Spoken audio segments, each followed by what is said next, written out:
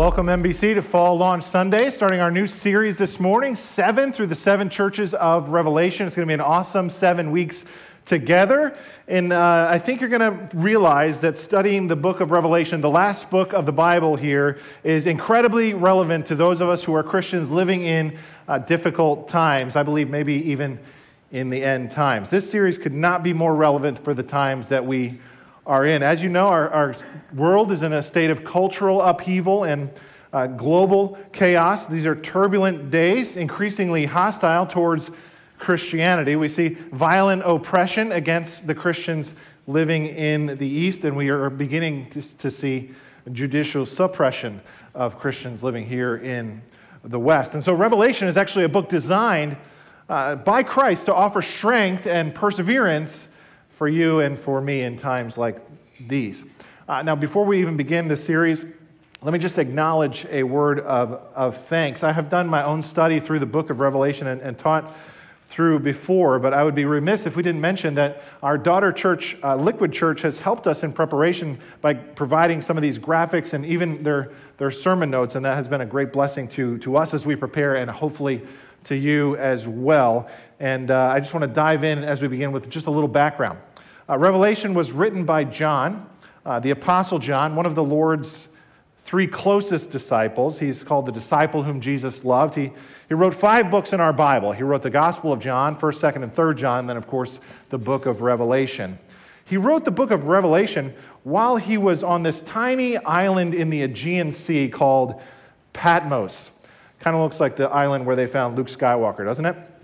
John was the youngest disciple, probably was just in his late teens when he was following the Lord for those 3.5 years or so. So if those of you who are teenagers, you think you're too young for God to use you, not so fast, right? The scripture says, don't let anyone look down on you because you are young, but instead set an example for the believers in speech, conduct, love, faith, and purity, 1 Timothy 4:2. But on the other hand, you might also recognize that at this point, many scholars say, and I agree, that John is actually writing Revelation when he's about 90 years old. And so we are here in the year AD 90. And so who knows? Your most significant encounter with God might be still yet to come in the future. So let me encourage you to finish well. Now, at this point, John was sentenced to spend the rest of his life in prison, kind of breaking rocks on this island. Now, what was his crime? Well, it tells us in chapter 1. It says, I, John, was on the island of Patmos because of the word of God and the testimony of Jesus. John is being persecuted for preaching the word of God and telling people about Jesus Christ. See, the emperor of Rome at that time was Domitian, and he had a particular qualm with the Christians of his day. See, they would not bow down and say, Kaiser Kyrios. They would not pinch the incense into the fire and offer their sacrifice to Caesar because they believed in their heart of hearts that Jesus was Lord. And so because the emperor had such a problem with these Christian groups, one strategy that he employed was to take one of their leaders and separate them from the rest of the group and see if the group would die out. That's the strategy he has employed here with the Apostle John by imprisoning him here on this island. At this point, I just want you to imagine the setting. John is the last living apostle. Everybody else is dead. All the other 12 disciples are gone to be with the Lord. And here he is on this island, and then one Sunday, John receives this stunning revelation or unveiling of Jesus Christ, resurrected, exalted, and glorified, and it is overwhelming. Take a look at verse 10. On the Lord's day, I was in the Spirit, and I heard behind me a loud voice like a trumpet, which said, write on a scroll what you see and send it to the 7 churches. To, let's say it together, Ephesus, Smyrna, let me hear you, Pergamum, Thyatira, Sardis, Philadelphia, and Laodicea. Good. So John hears this voice in back of him saying, write this stuff down, John. 7 letters, 7 churches in these 7 cities in Asia Minor. You can still visit those cities today. As you see on this map, there's the 7 churches, and we're going to look at each of them in this series, one each week. They're located in modern-day Turkey on the coast of the Aegean Sea, about 200 miles south of Istanbul. Notice the 7 cities here form a horseshoe shape going clockwise, starting at Ephesus, ending in Laodicea. Do you see that? That's because this was the ancient mail route in Asia Minor. This was the Roman postal route. And so you'll notice on the stage over here, we have a mailbox, just to remind you that what we're reading here are letters. And so we're going to open up the mailbox, and each week we're going to look at one of each of these letters that go to these different churches, and we're going to read them. Now you might think, oh, wonderful, a letter from Jesus. Isn't that just lovey-dovey? Roses are red, violets are blue. Not exactly. In fact, let me just open up this one letter and just read a little bit from this particular letter. It says this, these are the words of the Son of God whose eyes are like blazing fire. And so when we open up these letters, these are words of heat, of intensity. John gets this revelation of Jesus in all of his majesty, glorified and lifted up and powerful, as we will see him next. You see, when Jesus returns again, he won't come as a lamb, he will come as a lion. He won't come riding on a donkey, humble and meek. He will come victorious, riding on a war horse, conquering and to conquer. Suffice it to say, this is not the Jesus that you and I typically imagine in our mind's eye. We think about Jesus in the Christmas story, the baby in a manger, or maybe we think of Jesus washing the disciples' feet, or we think of the wounded Christ on the cross. And he is all of that, but here we see this unveiling of Jesus Christ as we will see him next, majestic, glorified, all-powerful, with the power of 1,000 nuclear reactors pouring off of him, and his words are hot. He commends his church while he also condemns other churches. He might reward one church and he'll rebuke another church. See, here we see the real Jesus, and he does not hesitate with words of rebuke for us when we displease him. Here he points out the things we're doing well, but he also convicts us where we're falling short. And this image of Jesus giving each of his churches a personal thumbs up or down is really super intense. How do you get the most out of this series? Let me just suggest 3 ways that you can get the most out of this series. First, let me encourage you to read God's word for yourself. Specifically, read the first 3 chapters of the book of Revelation. That's important to clarify. We're not going to go through the whole 22 chapters in this series. We're just looking at the first 3 chapters. So read that. Secondly, pick up one of these study guides that we've made available for you in the Welcome Center. They will give you background information on each of the churches and context for you to understand more about what he's saying. And also there's a place in here where you can bring it to the sermon on Sunday morning and take notes in here. And so this is a good resource for you to have. They're $5 in the back. Just pick one up and make sure you take advantage of that. And then thirdly, I would encourage you to discuss this series with your small group. If you haven't signed up for a small group, there's still signups available in the back. In fact, none of our groups have actually started yet. One starts right after this service. But you can sign up for that group or other groups and really begin to wrestle and discuss and share with each other what we're learning. My hope and my prayer, and I know Pastor Bob feels the same way, is that Jesus would speak very personally and very directly to each of us throughout this series, breathing some fresh fire into our faith if we've grown cold or complacent. Anyone reading these letters from Jesus is going to feel this heat, and I'm praying that this will just set our church on fire. Each week, we're going to open up one letter, and we're going to ask, what is Jesus saying to this church? And then we're going to ask a more powerful question, a more scary question. What is he saying to our church?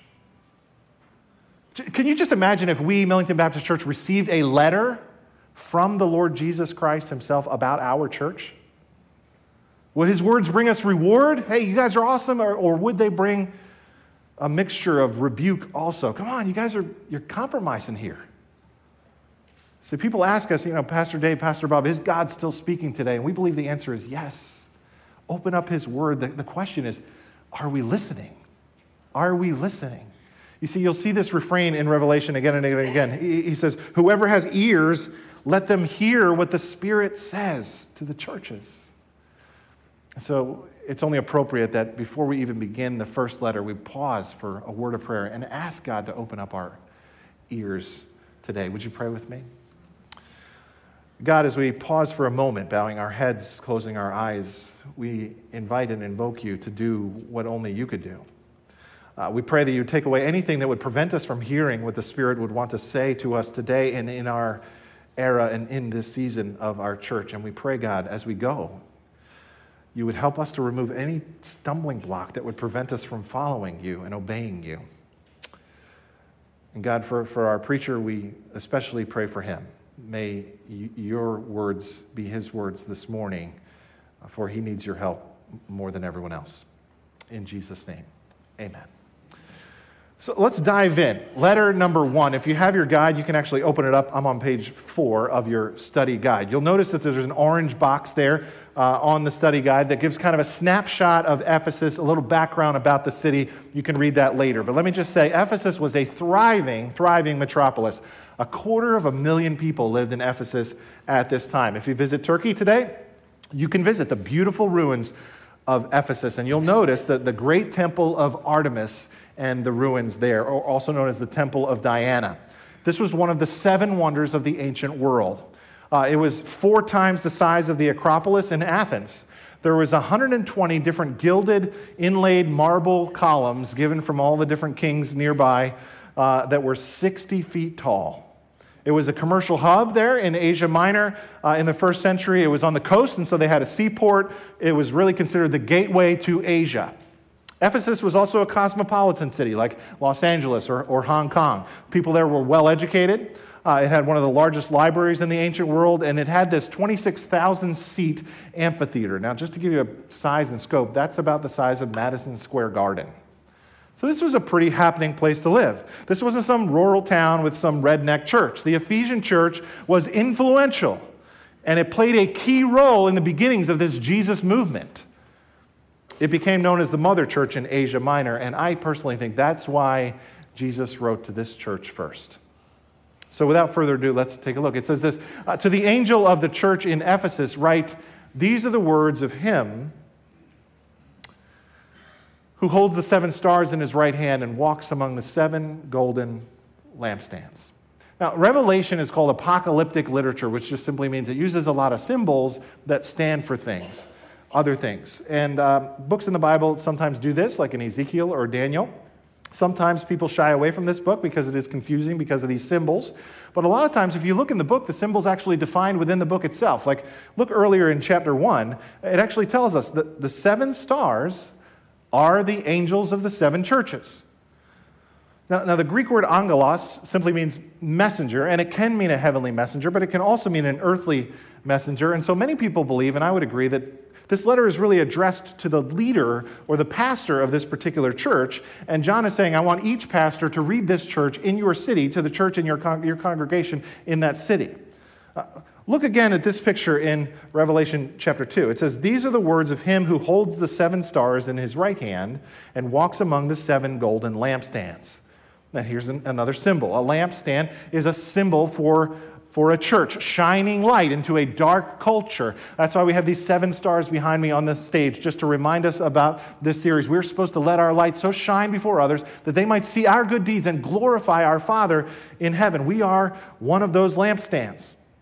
I want you to notice something about this verse, though. I want you to notice that Jesus is walking among the 7 churches. He's taking notes. He's observing. He's inspecting our fruit. He's seeing how each church is doing. Although each church has its own pastor, Jesus is like the CEO, the chief executive officer. He's the original founder. And so as the CEO, he alone has the right to do a job review on his church. Those of you who may know me, you know I used to be in the hotel and restaurant business. My very first restaurant management job was working for this chain called CiCi's Pizza. It was really popular in the South. There was a few hundred of them at the time. And I'm managing this restaurant one day, just doing my thing. And that's when one of my cooks, Bernard, turned to me and goes, Mr. Dave, somebody important is here. I look out the window, there's this Mercedes-Benz that pulls up, and the license plate says TBPVA, which is the slogan for the chain, the best pizza value anywhere. TBPVA, Mercedes. This guy must be important. I don't know who this guy is, but we got to get our act together. He comes storming through the door, little Italian guy, and he starts walking around. He's looking at the buffet, he's looking in the kitchen, he's looking in the restroom, he's looking in the dining room, he's going back asking questions of people, and then he turns his attention to me, the manager, hey, and he starts grilling me. What's the values of CiCi's Pizza? Blah, blah, blah. He's asking me all these questions, and I'm stumbling through the answers, and then 5 minutes later, this little ball of energy is out the door. I'm like, what just happened? I'm looking around like this was not the best time to have a little mystery shopper visit here at CiCi's. We've had a better looking dining room than this before. Things are kind of messy. I'm not too sure how I did on this particular job review. What we have in Revelation chapter 2 is like Jesus walking in the midst of his church, giving us a report, and then he comes back, looks us in the eye, and says 4 words: I see your deeds. He's been walking around. He says, I've been watching you guys carefully. I've been observing, evaluating. I see it all. You know, sometimes I think, wouldn't it be great if Jesus would visit our church? Jesus is present in our church. He's sitting in our meetings. He's listening to our Sunday school class discussions. He's saying, I see the way you serve. I stopped by the nursery this morning. I went into the sanctuary. I saw the way you guys were singing. I saw what you offered in the offering plate. I heard your words in the parking lot. I heard your words of encouragement over there, and I heard your words of gossip over there. Jesus says, I know your deeds. I see everything. And he's about to give a job review to this church in Ephesus, and he's like, here's my evaluation of your work. Here's some positives and here's some negatives. Here's some things to commend you for, but here's some things you need to work on.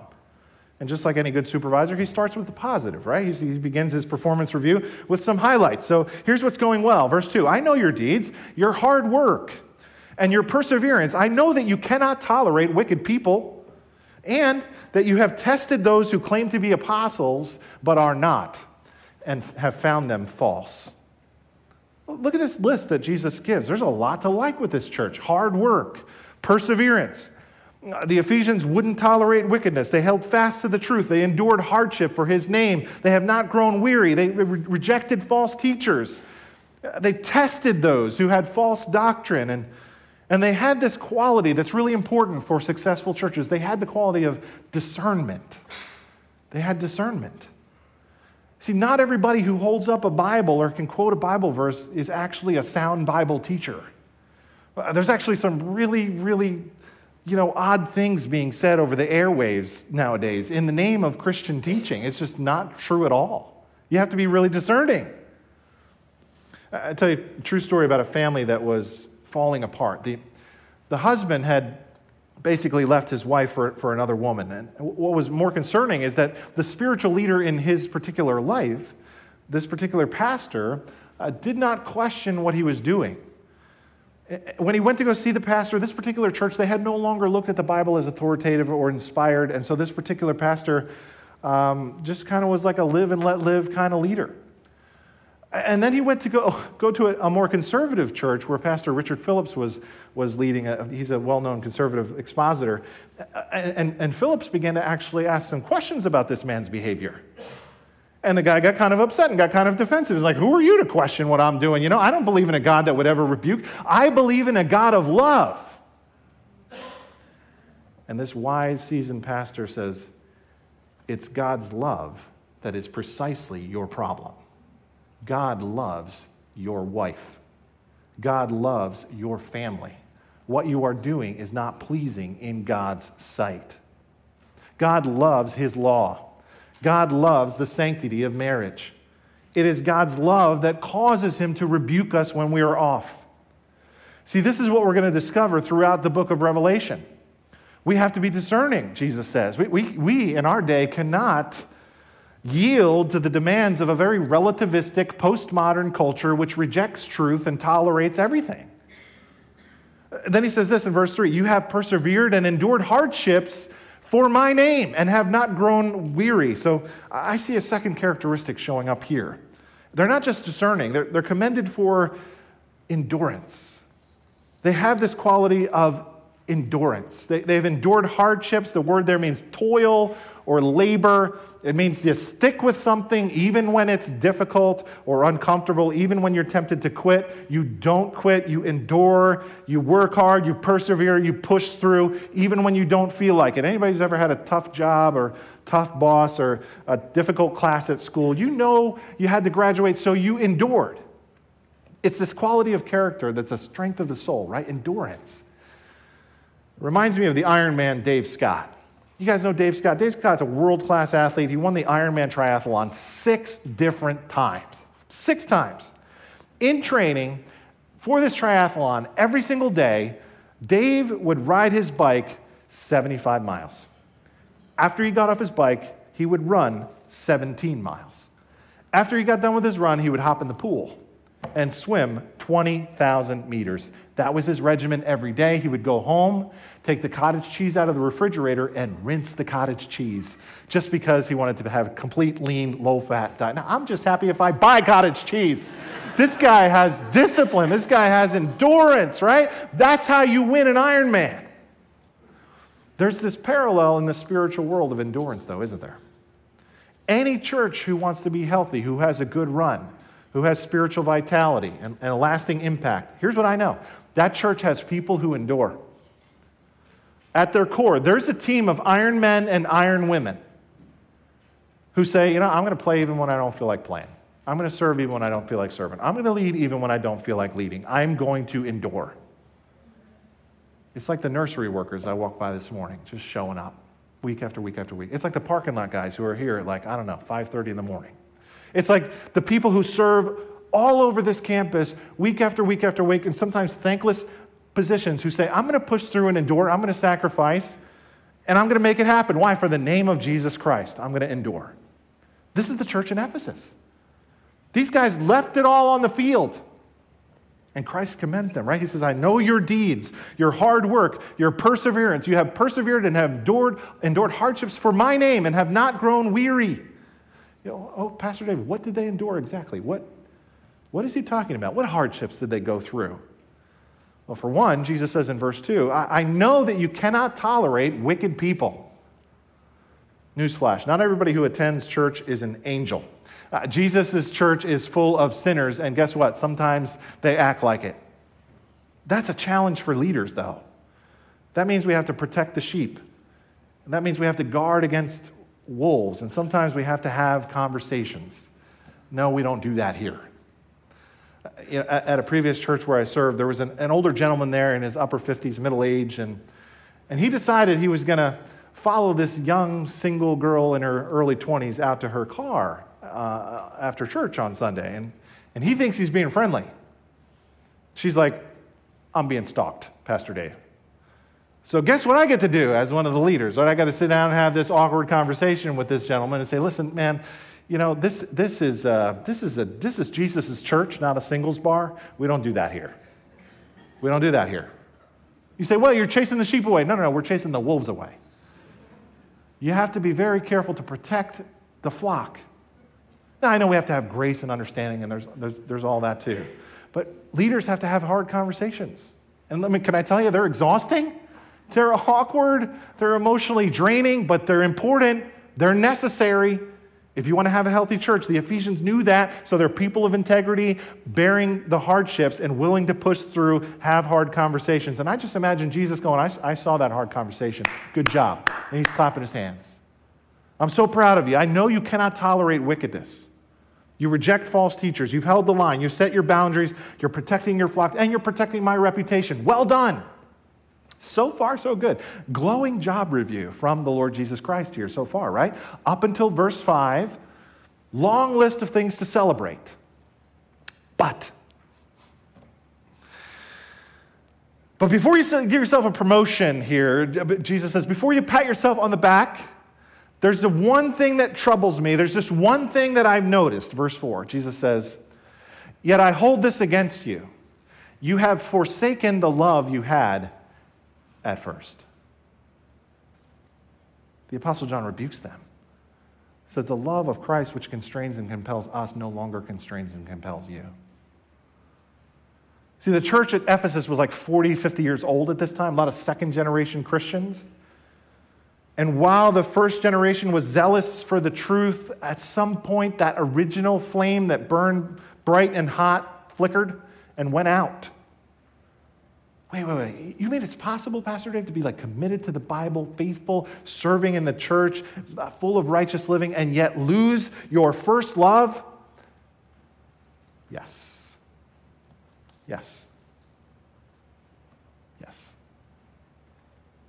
This is the danger for those of us who've been following Jesus for a long time.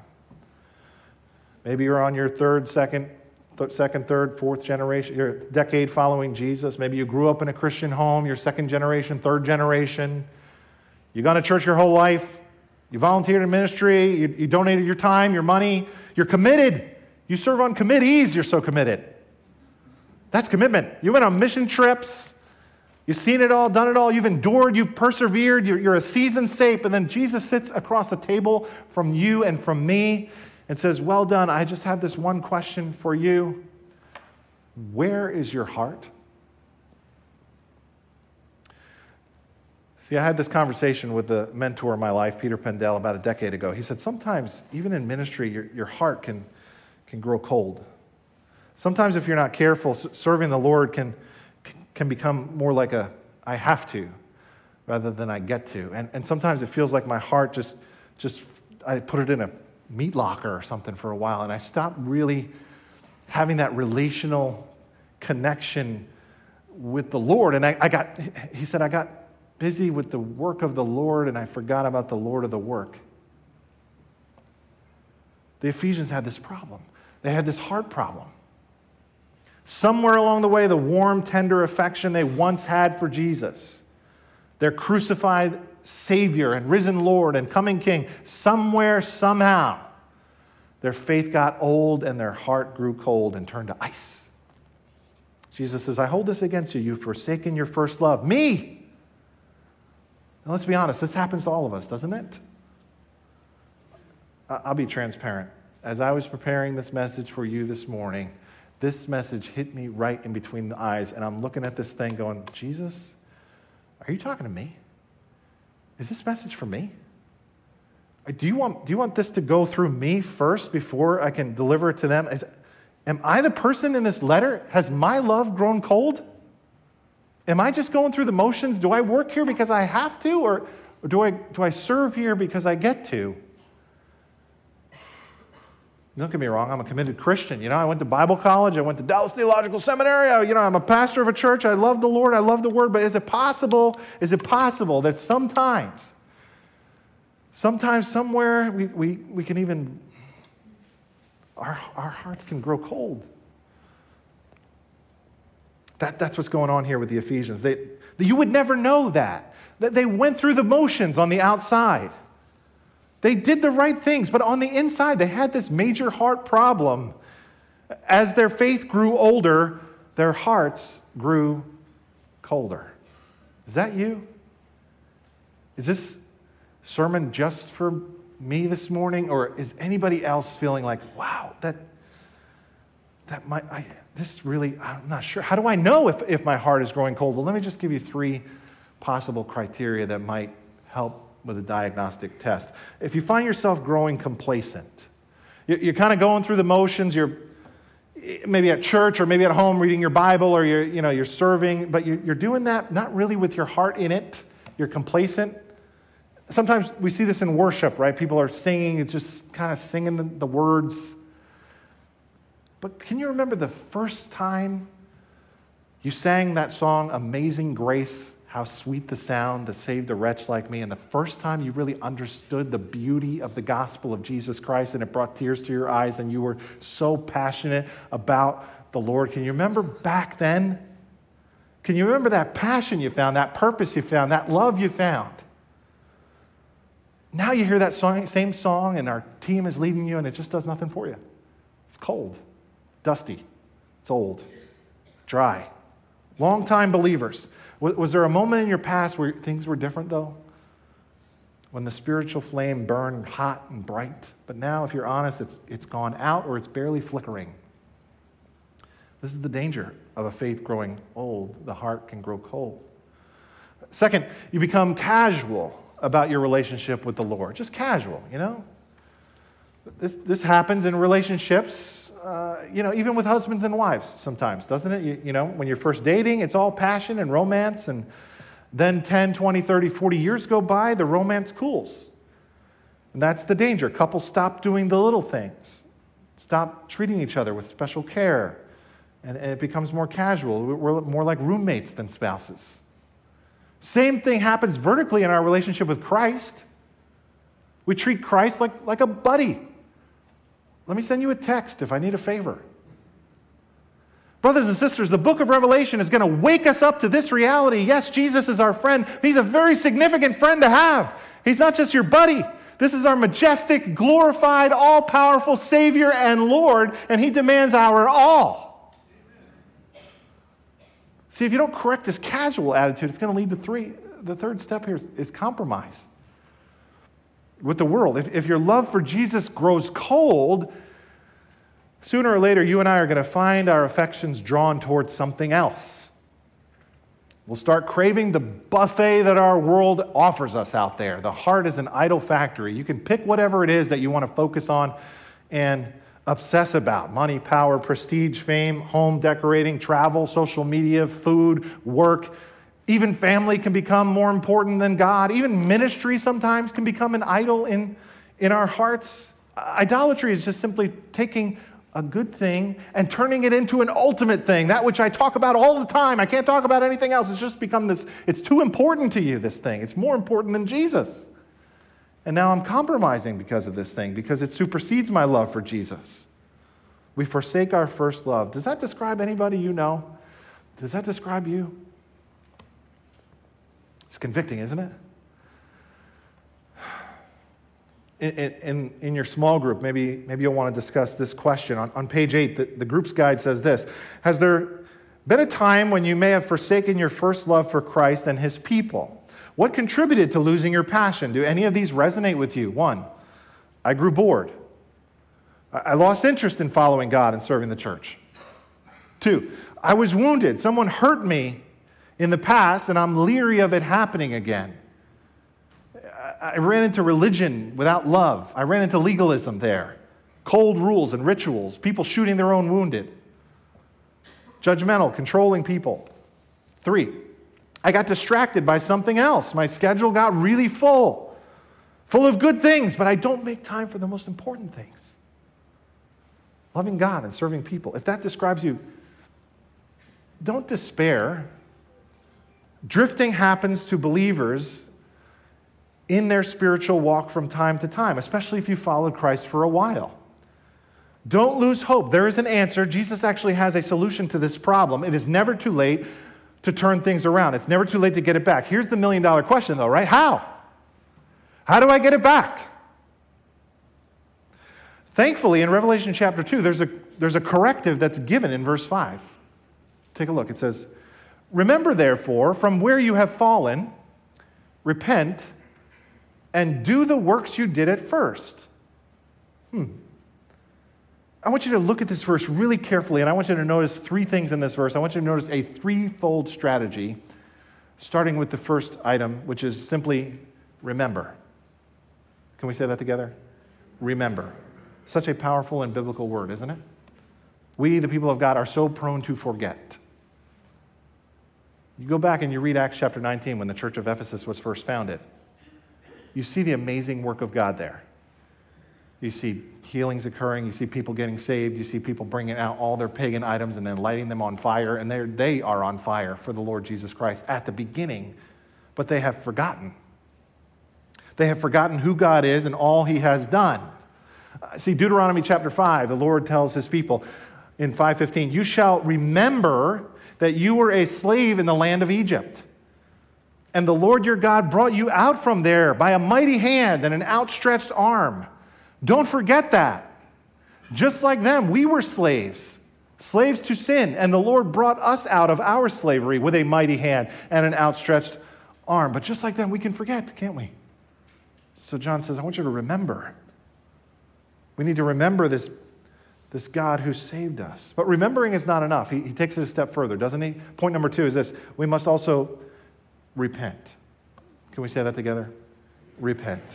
The word repentance is the Greek word metanoia. It means to change your mind. 180-degree turn. Make a U-turn. Clean house. Get honest. Get right with God again.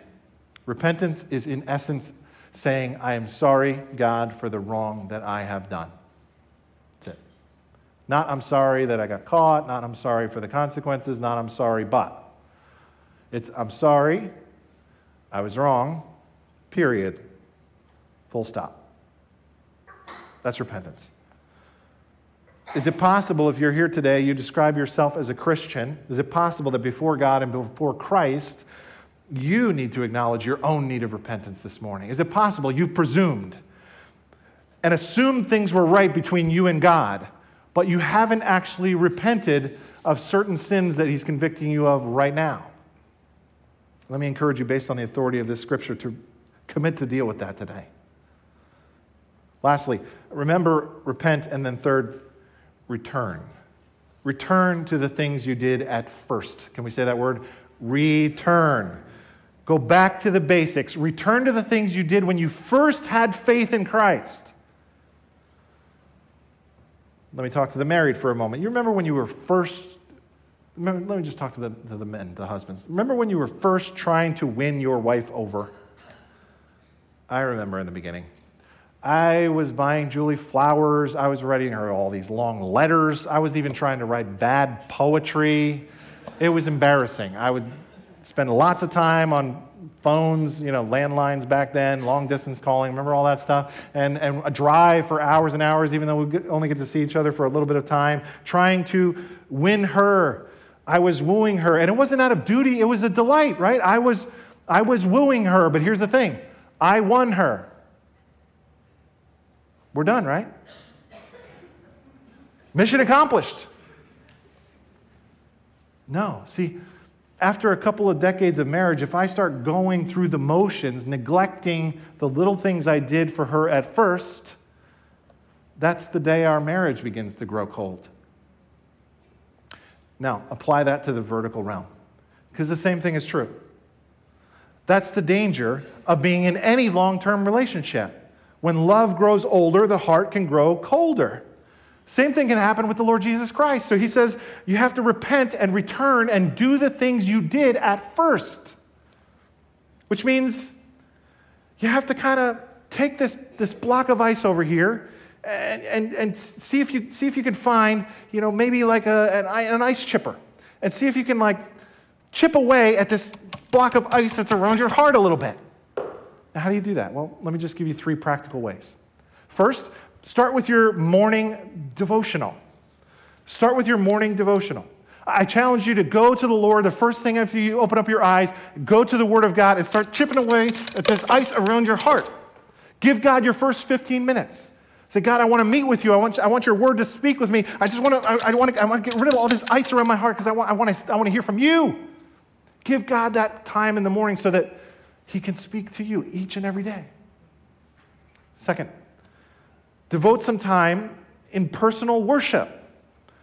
Don't just sing songs with our worship team, 3 songs a week. No, you got to have songs every single day. You got to sing in the shower. You got to get your worship going in the car. You got to chip away at this heart. You got to open up your heart to the Lord and chip away at this thing because ice is going to form around there. You got to worship every single day of the week. You can't just eat once a week. You got to eat every single day, right?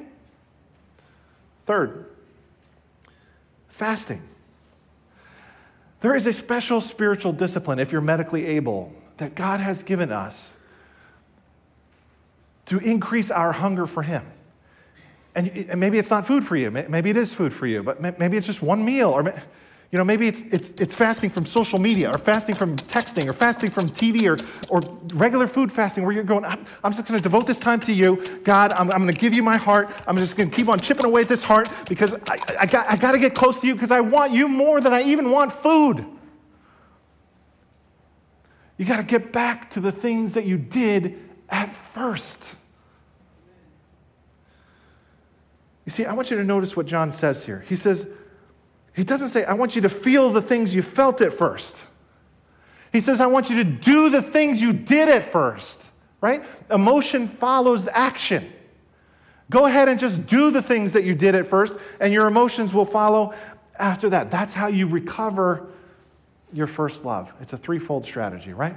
Remember, repent, and return. What I want you to see here, though, is this is not new. This is not just a practical necessity. This is a biblical strategy. It's old. He said this back to the church at Ephesus in the 1st century, and the Lord Jesus says, come back to me. Let me take that heart that's all icy, and let me melt it with my love. It's not too late. Remember, repent, and return to me, your first love. I urge you to do that here at the beginning of this series because the stakes couldn't be any higher. Take a look at this warning he gives next. He says, if you do not repent, I will come to you and remove your lampstand from its place. Translation, if you guys don't put your heart into this, it's lights out. I'll shut your church down. You'll no longer be a witness for me in that community. Whoa. This is a word of warning from the CEO of the church. As the original founder, owner, and operator of the church, Christ alone has the authority to turn off the lights and remove the lampstand. No local church is automatically permanent. If God's love leads the building, the Spirit of Christ leaves too. So this is a warning to us. You can go visit Ephesus today, and you're going to find ruins there. There is no lasting Christian witness in Ephesus today. It's gone. That's why he says in verse 7, whoever has ears to hear, let them hear what the Spirit is saying to the churches. And then he gives this reward. And he closes with this. He says, to the one who is victorious, I will give the right to eat from the tree of life, which is in the paradise of God. Tree of life. Where have I heard that before? Here we are in the very last book of the Bible, and he's hearkening all the way back to Genesis, the first book in the Bible, where there was this tree of life in God's paradise, Eden. Now, sadly, our parents, Adam and Eve, ate from the tree of the knowledge of good and evil. And as a result, evil and sin entered and wrecked our world. But here, the Lord Jesus promises us, and I think this is what our hearts and our souls really long for, that if we're really hungry for him and we turn back to him, he will allow us to eat of this tree of life. The tree of life was in the Garden of Eden in the place of fellowship with God. That is our future to those of us who are victorious. This is a lavish reward from the Lord. You know, after I got that visit from the founder of CC's Pizza, I got another visit later that day, a couple hours later, from the particular owner of my franchise location. And I'm like, oh boy, here we go. I'm going to find out how that little mystery shop went right away. I got to tell you, I was not expecting this to go well. He took me out back, where we were standing out there by the dumpsters and stuff, and I was quite surprised when he looked me in the eye and he said, Dave, I want to thank you for your leadership here today. The owner of our company stopped by, and he gave a glowing report of CC's number 35 Cherry Lane. Because of your leadership and management here, he just approved me for my 7th franchise location. I want to thank you. You're going places, Dave. Stay tuned for your reward. Now, I'm not too sure I deserve that, but what the Lord Jesus Christ is saying here is so much better than a new franchise location. What Jesus is saying here is that if we overcome, if we are victorious, there is a reward beyond any other reward you can ever imagine. It is to eat from the very tree of life in God's presence himself. Amazing. How do we get there? 3 words. Remember, repent, and return to the things you did at first. Can we say those 3 words? Remember, repent, and return. Now say it like you mean it. Remember, repent, and return. Can we pray? Worship team, would you come? And as we pray and bow our heads and close our eyes this morning, can we just take a moment and do some business with the Lord? As we begin this new series, as we begin on the first week, would you just take a moment and examine your own heart this morning? How's your heart today? Really? Honestly? Is it deeply connected to Christ, warm and beating? Or has it grown cold and complacent? If so, I want to pray with you. Let's just take a moment, make this very personal. Each one of us doing business with God ourselves. Let's just keep our heads bowed and be praying. Let's just have an honest talk with our Savior and come clean with him this morning. Just quiet your hearts now. Just quiet your hearts. What is Jesus saying to you right now? What is the Spirit saying to your heart? Have you grown cold? Complacent? Confess that. Tell Christ. He wants you to come home to him. Lord, show me the ways I've grown cold to you. Help me to turn away from these idols and return to Jesus, my first love. Jesus, forgive me for growing cold. Replace my heart of stone with a heart of flesh. Thank you for loving me. for dying for my sins and giving me life. I want to love you, serve you, and be faithful to you. So fill my heart afresh with your Spirit today. I pray all this in the matchless name of Jesus Christ. Amen. Can we stand and respond in worship to our Lord this morning?